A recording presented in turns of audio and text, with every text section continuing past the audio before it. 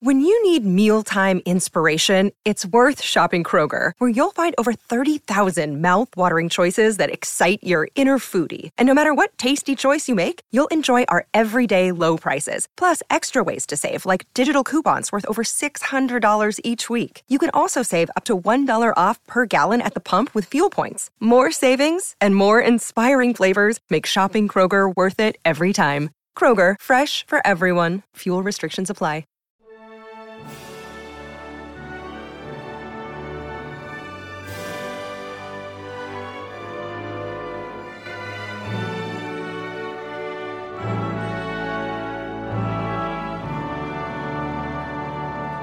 Welcome back to the Welsh History Podcast, episode 146, The Poet Rebel.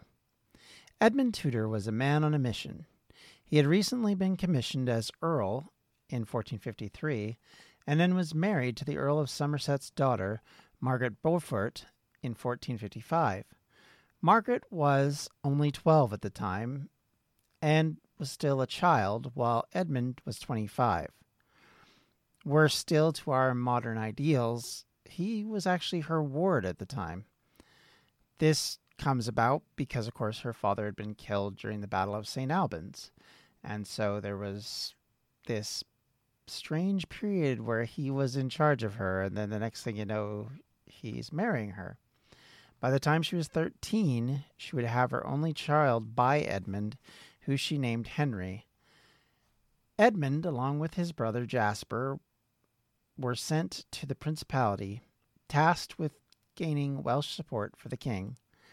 For Queen Margaret, having these step-brother-in-laws had gone from being a convenience to being essential in maintaining the support of the hostile Welsh in the principality, and in the hopes of undermining the efforts of the absentee marcher lords, who largely supported the Duke at this stage. Even in the midst of this resurgence of Richard, Duke of York, the Tudors still flourished. In this moment of peril, the bards of Wales came to the aid of the brothers, calling down praise upon them, speaking of them with somewhat prophetic tones.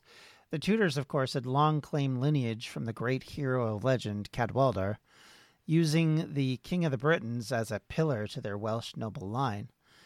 The poets, such as Dafydd Nanmur, in 1453, had called Owen Tudor the keeper of the hearth of Cadwaladr, once again hearkening back to the famous supposed ancestry.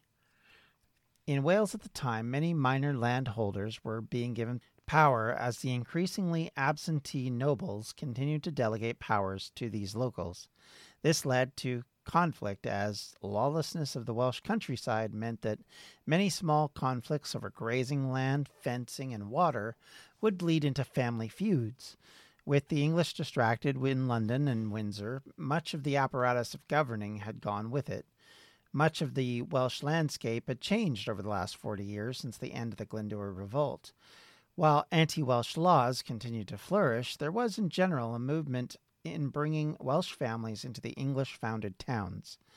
Only in certain places in Wales did the English still dominate the local populations, treating them more like colonies than as actual communities within the country. Towns such as Tenby, on the other hand, were growing increasingly Welsh, with more and more Welsh names entering into the records of the city. And as such, they continued to gain more and more authority in these communities as they started to outnumber the English minority. In the countryside, many were finding success in the fields, and strong beef markets meant that the Welsh cattle were once again an important cog in the European landscape of trade. This allowed more and more people to benefit from landholdings that previously had been dominated by English landlords and some of the minor Welsh nobility. After a half-century of plague and war, Wales was having its first real financial boon. The retreat and death of the marcher lords meant that many more Welsh landholders were grabbing land across Wales, and as it was ending up in the hands of the locals, they themselves were now plowing fortunes from the plains, and the movement of that population began to grow in the south, which of course is the fertile areas for agriculture, and on the borderlands of the east, which meant the arrival of more and more Welsh families to towns on both sides of the border. Citizens of Shrewsbury and Hereford may not have been happy by these increasing neighbors, but they still benefited nonetheless by all of this trade. These economic changes meant that some benefited who would not have 100 years previously. Because of this, more and more people had a stake in this system, this very English system.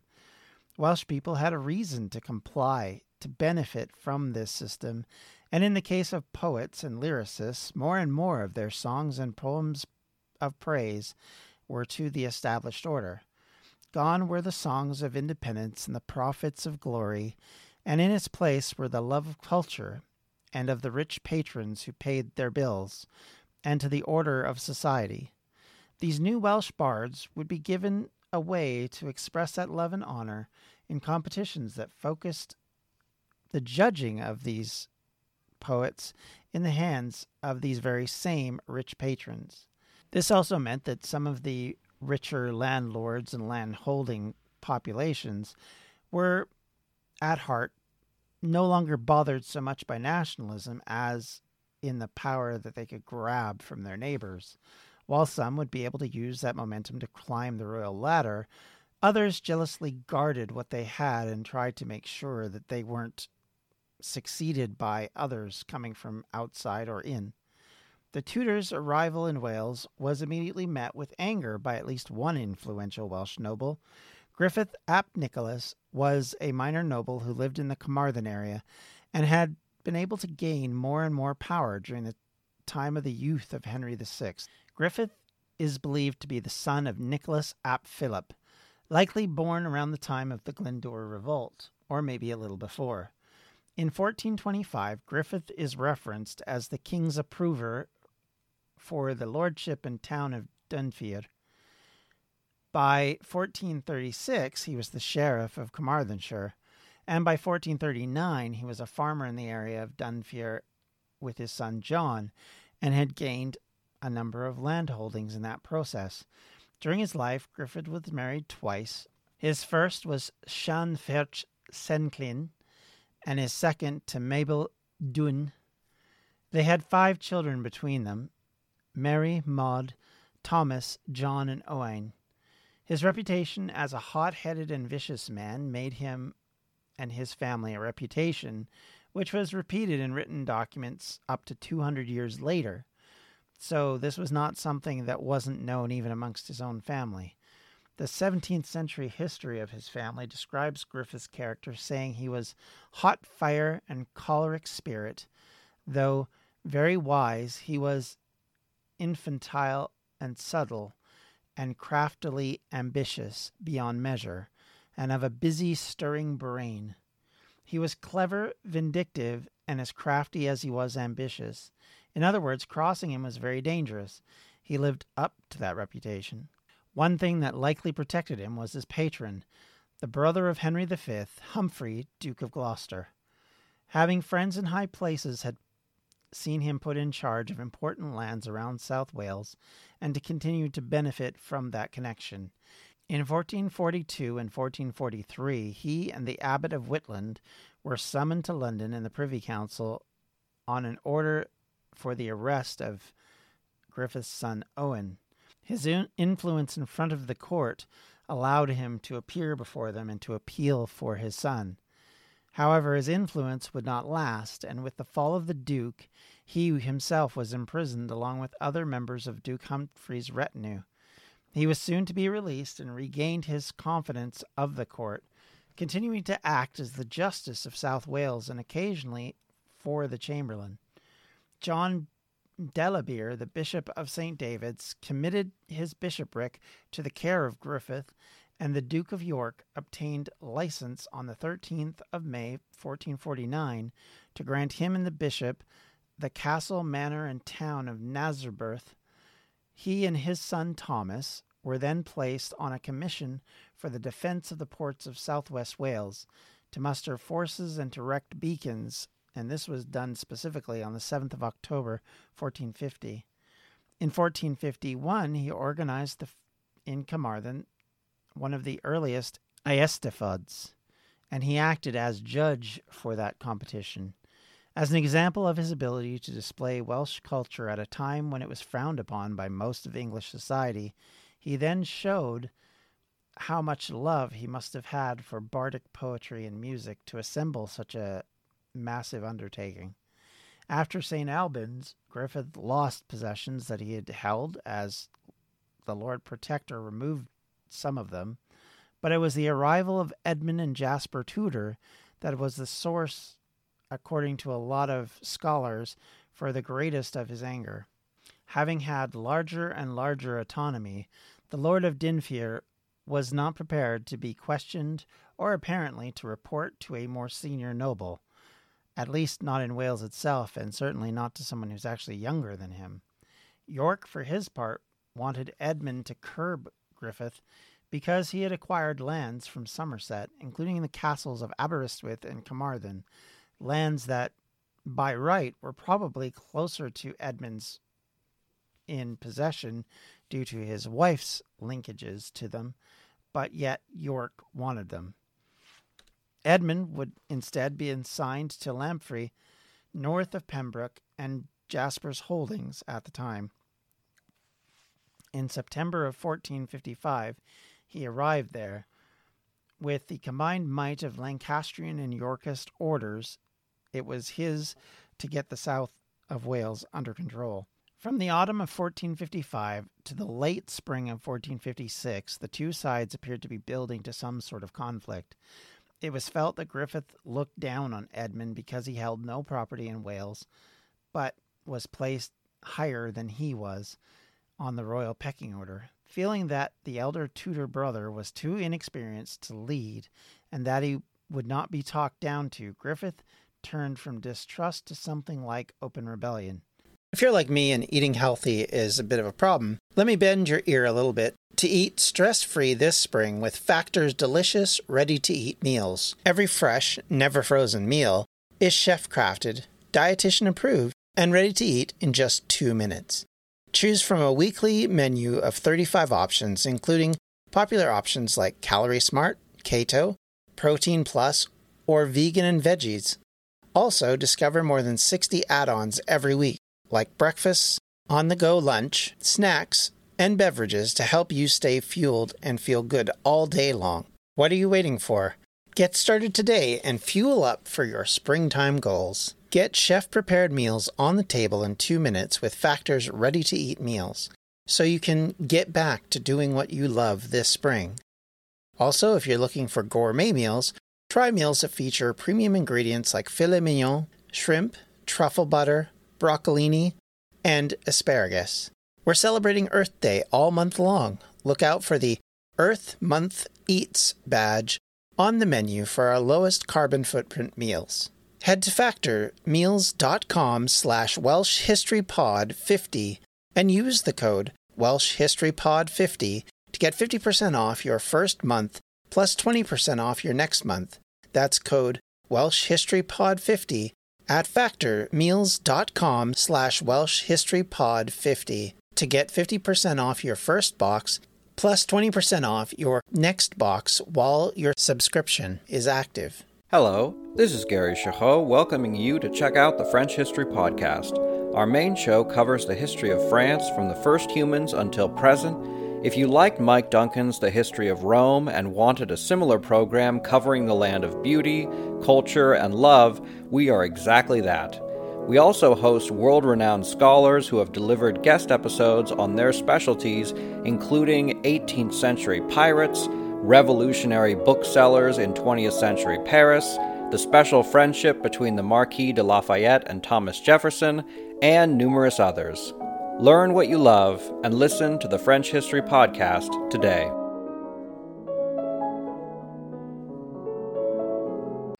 Sadly, at this point, our sources are much more concerned about what is going on in England, so much so that what we have here is very piecemeal.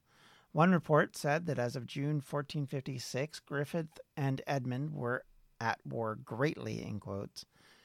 Griffith, at some point, controlled both Carmarthen and Aberystwyth castles, both of which belonged to the Duke of York. He also took Carrickkennen and Kidwelly Castle. Meanwhile, Edmund would fight back and would eventually win back Carmarthen Castle, but in doing the royal bidding in the Ward of the Roses, it's not always to your best interest to be in the line of commission. One of these orders that were of negative consequence due to changing events was this very move to take Carmarthen, and various people on all sides of the conflict looked at it very negatively. Unfortunately for Edmund, things had not gone well in England for the Tudors. In February 1456, events in England took yet another turn. King Henry once again recovered from the episode that had started in St. Albans the previous year. His immediate move was to remove York as Lord Protector, but without much of his former council around him, kept him in place as a senior advisor. Henry was nominally in charge, but once again the push and pull in the royal council was between York and the Queen. Mutual suspicion was the key trigger in court in this period, and the Queen went out on tour to try and gain more and more support for her side, including attending in South Wales. The loss at St. Albans had taken from her key allies who had the power to stand against York. The loss of Edmund Beaufort particularly was crushing to her ability to stand against him. It's at this stage that the capture of Carmarthen Castle had happened. For Edmund Tudor, it would achieve him what he'd been asked to do by royal decree to bring back English dominance to the area, but York viewed it as taking a town and castle that was his, and that it was a personal affront for Edmund to possess it. This was likely more to do with the Tudors being Lancastrians than anything to do with Edmund had done wrong. Carmarthen was the Duke's property, and he was not prepared to have Edmund hold it. So York sent troops, estimated to be around 2,000 men, to recapture the town and the castle. They were led by the Welsh-based William Herbert and the Vaughans, two major families in Wales at the time. William also asked his father-in-law, Sir Walter Devereux, to accompany him, and they left Hereford on August 10th to take the town back. Whether Edmund was to blame for some of this, we don't really know. Other than he held York's possessions, there was not enough, apparently, to cause the Duke to send soldiers. In 1457, the Queen, probably playing a game to protect herself from York, pardoned Griffith and his sons, which, if we're being honest, seems like a bit of a peculiar thing to do at that particular moment in time, but as it will become clearer, there was a very good reason for her to do it. Edmund surrendered to Herbert that summer. His wife, 7 months pregnant, and his brother in possession of the Pembroke Castle. Edmund might have felt that he would be only in a minor amount of trouble, certainly nothing too serious. Misunderstandings can be cleared up, surely.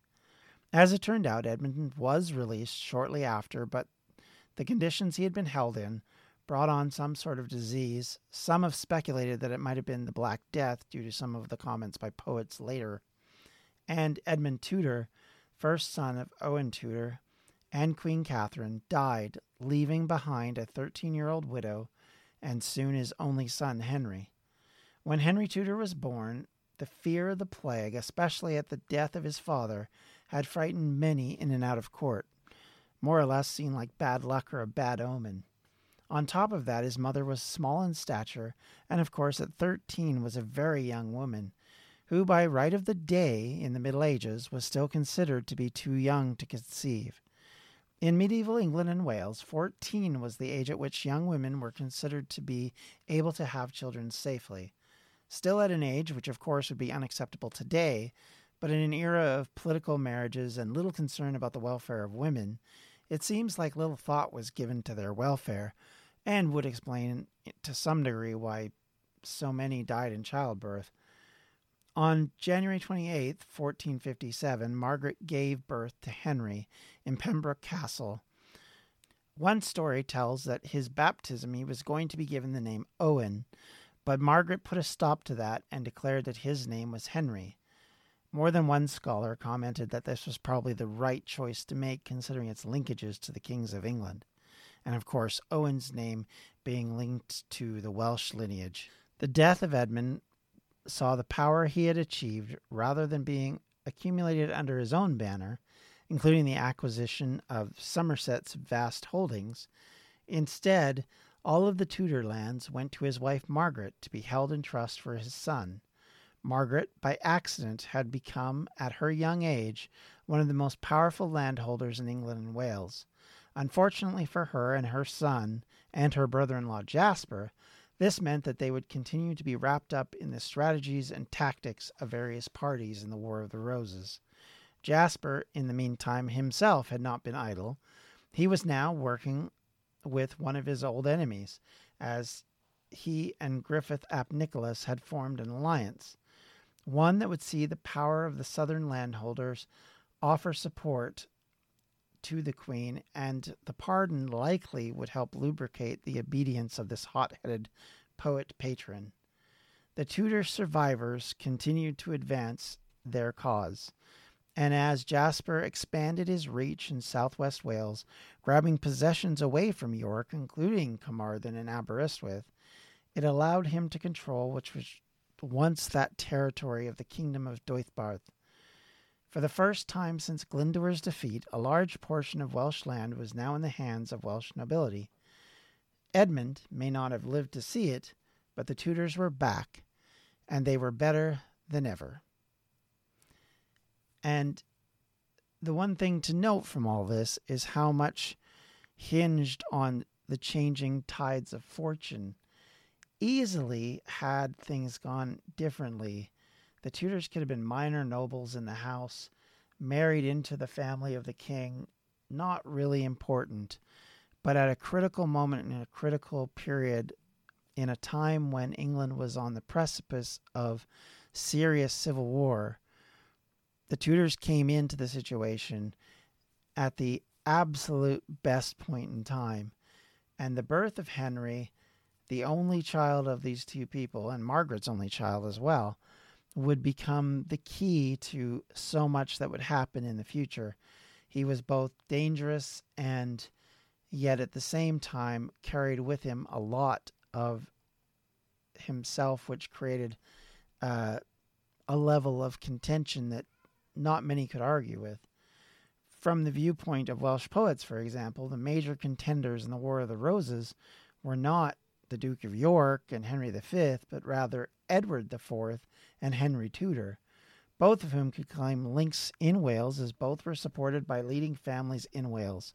Edward, who we'll talk about in depth later, was a descendant of the Mortimer family, a powerful dynasty of Marcher lords who had carried the title of Earls of the March, and of course were influential in Wales right up to the revolt of Glyndwr and even helped him. Their estates covered vast areas of eastern Wales, and on the other side of the English border they also had various landholdings. The Mortimers, some of whom had supported Owen Glyndwr, could trace their descent into the lines of 13th century Welsh princes in North Wales. Gladys, the daughter of Llywelyn ap Oirith, Prince of Gwynedd, had married Ralph Mortimer at about 1230, and Edward IV, Earl of the March, was her direct descendant. Of course, Henry, being a Tudor, was also linked into Welsh nobility, and it was also linked into the Glyndwr revolt on the other side of the Welsh-English line of that support. And so it's almost funny in a way, if you look at it, to see that where so much of this is discussed as being an English civil war, a lot of it carries into the Welsh ancestries and the Welsh nobility in ways that I don't think a lot of people expected or thought would be the case. So as we go forward and we talk more in depth about Henry and of course later about Edward IV, keep those two things in mind, that these two kings and princes were in effect descendants of great kings in Wales. And with that, I'd like to thank you all for listening this week. Thank you all for your support, help, questions, comments. If you have any comments, questions, or concerns, you can always reach me at the Welsh History Podcast at gmail.com. You can also reach me on Twitter at Welsh History Pod and on Facebook at facebook.com/Welsh History Podcast. And of course, if you'd like to support the podcast, help me pay for some of the books that I need to buy for this podcast, the research I need to do, you can do so at patreon.com/Welsh History. Thank you, everyone, for listening. Have a great day. We'll talk to you later. Bye. This has been a Distractions Media production, and for everything we do, check out distractionsmedia.com. Coming up on 5 Minute News, I'm Anthony Davis. You might think it's partisan because maybe it's critical of one side or the other, but it's not. It's just the truth. And I think that's also something that's kind of unusual for Americans listening to the radio or to podcasts, because the news landscape in the States has been so partisan for so many decades. So 5 Minute News is verified, truthful, independent, unbiased, and essential world news daily.